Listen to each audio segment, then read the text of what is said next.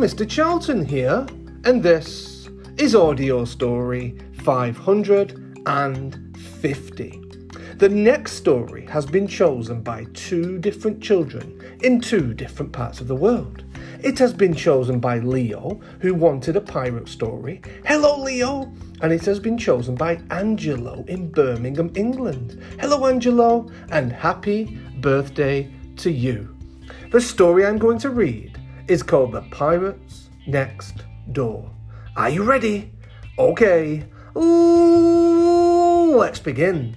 The Pirates Next Door by Johnny Duddle. Matilda lived in Dull-on-Sea, a gloomy seaside town. Too busy in the summer, and in winter it shut down. There weren't too many kids around, just Tilda on her street. The lawns were mowed, the cars were washed, the hedges trimmed and neat. The house next door had been for sale since Tilda was a baby. She hoped a family would move in with a girl her age, or maybe a pirate boy, huh? He had patched up jeans and eye patched, and a wooden-legged dog, and a pirate ship with treasure chests and barrels full of grog. Hey, hi, me mateys! We're the Jolly Rogers. We'll be anchoring next door. We've sailed the 7 seas, but now we've come ashore. I feel a little landsick, but Mum says I'll pass, that my mother's over there digging up the grass. Oh, that's Dad over there, over yonder, the captain of our crew. He likes to shout, "Hoo-ah!" a lot, 'cause that's what pirates do. Grandpa won't set foot on shore. He's allergic to dry land. The last time that he left the ship, the king chopped off his hand. Oh, that urchin there's called Nugget. Oh, Nugget, Nugget, Nugget. She's a rascal, as you'll see. She ain't learnt to fire a cannon yet. Well, she is only 3. Next morning, Tilda blurted, "Oh, life's not boring anymore. Isn't it fantastic that those pirates moved next door?" But Mum and Dad were not impressed. "The neighbourhood will sneer. The way they dress, the way they speak, they won't fit around here. Oh, the lad is always playing with the most alarming toys. We'd rather you were friends with normal girls and normal boys." But that very day, young Jim lad came to Matilda's school. Though no one else would sit by him, Matilda said, "You're cool. You ain't so bad yourself, me lass. For a landlubber, that's rare. I'm a scurvy sea dog, but you're all right sitting over there." The teacher said Jim should wear shoes, and his uniform was wrong. She wrote a note, but Jim replied, "I won't be staying long. We're only here a little while, so Dad can fix their ship. We ain't cut out for life on land. This stay will just be a blip. We are the Jolly Rogers, and we need to be at sea. School's just grand, but understand, it's a pirate's life for me." After school, a neighbour came around for cake and tea. Her name was Mrs. Bumble from number 33. Miss Pinky called the council to see what they could do. She didn't live through 2 world wars to have pirates spoil her view. "Oh, isn't it disgraceful on such a lovely street? You'd think they would try to keep their garden looking neat." "They have to go," said Miss Devine, who lived at number 89. "The teeth are black. The nails are too. This dirtiness just will not do. They never wash their kids have lice. They really don't smell very nice. Blah. They wear old clothes and scruffy hats, and I'm told their ships are full of rats." Also cross was Mr. Shaw, the grumpy man at 34.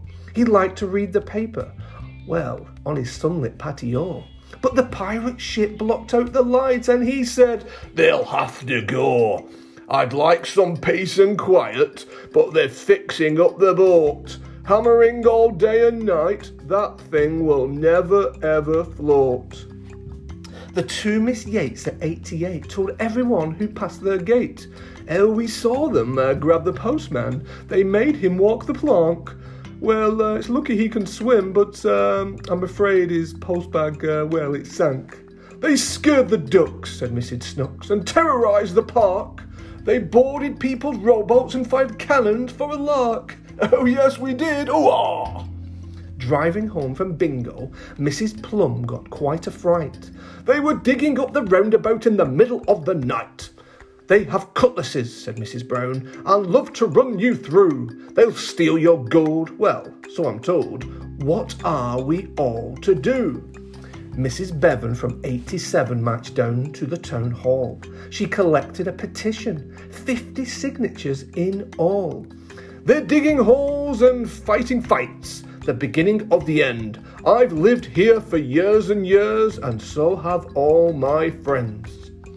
Before you know it, there'll be more. We'll have pirates lodge next door. The Jolly Rogers cannot stay. You must make them go away.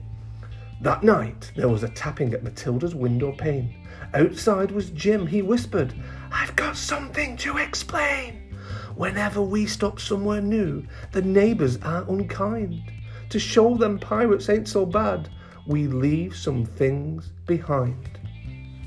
Now the black hole ship shape, it's time we sailed away, and I'll be sad to leave as well. I've enjoyed our stay. But we pirates need adventure to see land across the ocean. We need cutlasses and treasure maps and lots of suntan lotion. Though our visit here just has to end, I hope that you'll still be my friend. If you want, we can send notes. Use something handy, a thing that floats like a bottle. That could work. Matilda woke next morning, puzzled by what Jim had said. She vowed she'll keep in touch with him as she struggled out of bed. She opened up her curtains and she stretched. Oh, and then a yawn. Ugh! And there, to her amazement, was a cross on every single lawn. They left treasure.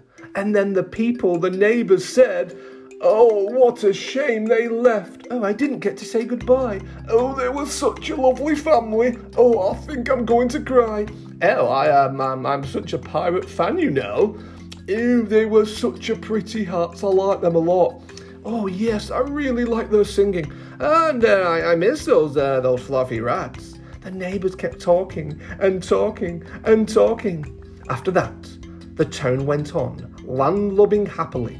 But Tilda now goes fishing on the jetty by the sea. She's waiting for a message to wash up on the shore from her very special pirate friend, the one who lived next door. The end.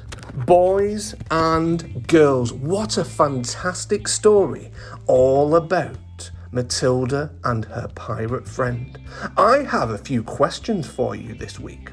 What was the boy's name who was a pirate? What was his name, boys and girls? Can you shout it out? And what was the girl's name who was the pirate boy's friend? So 2 questions for you to think about at the end of the story. I will see you all very, very soon on Mr. Charlton's Audio Stories. 3, 2, 1, bye, bye, bye.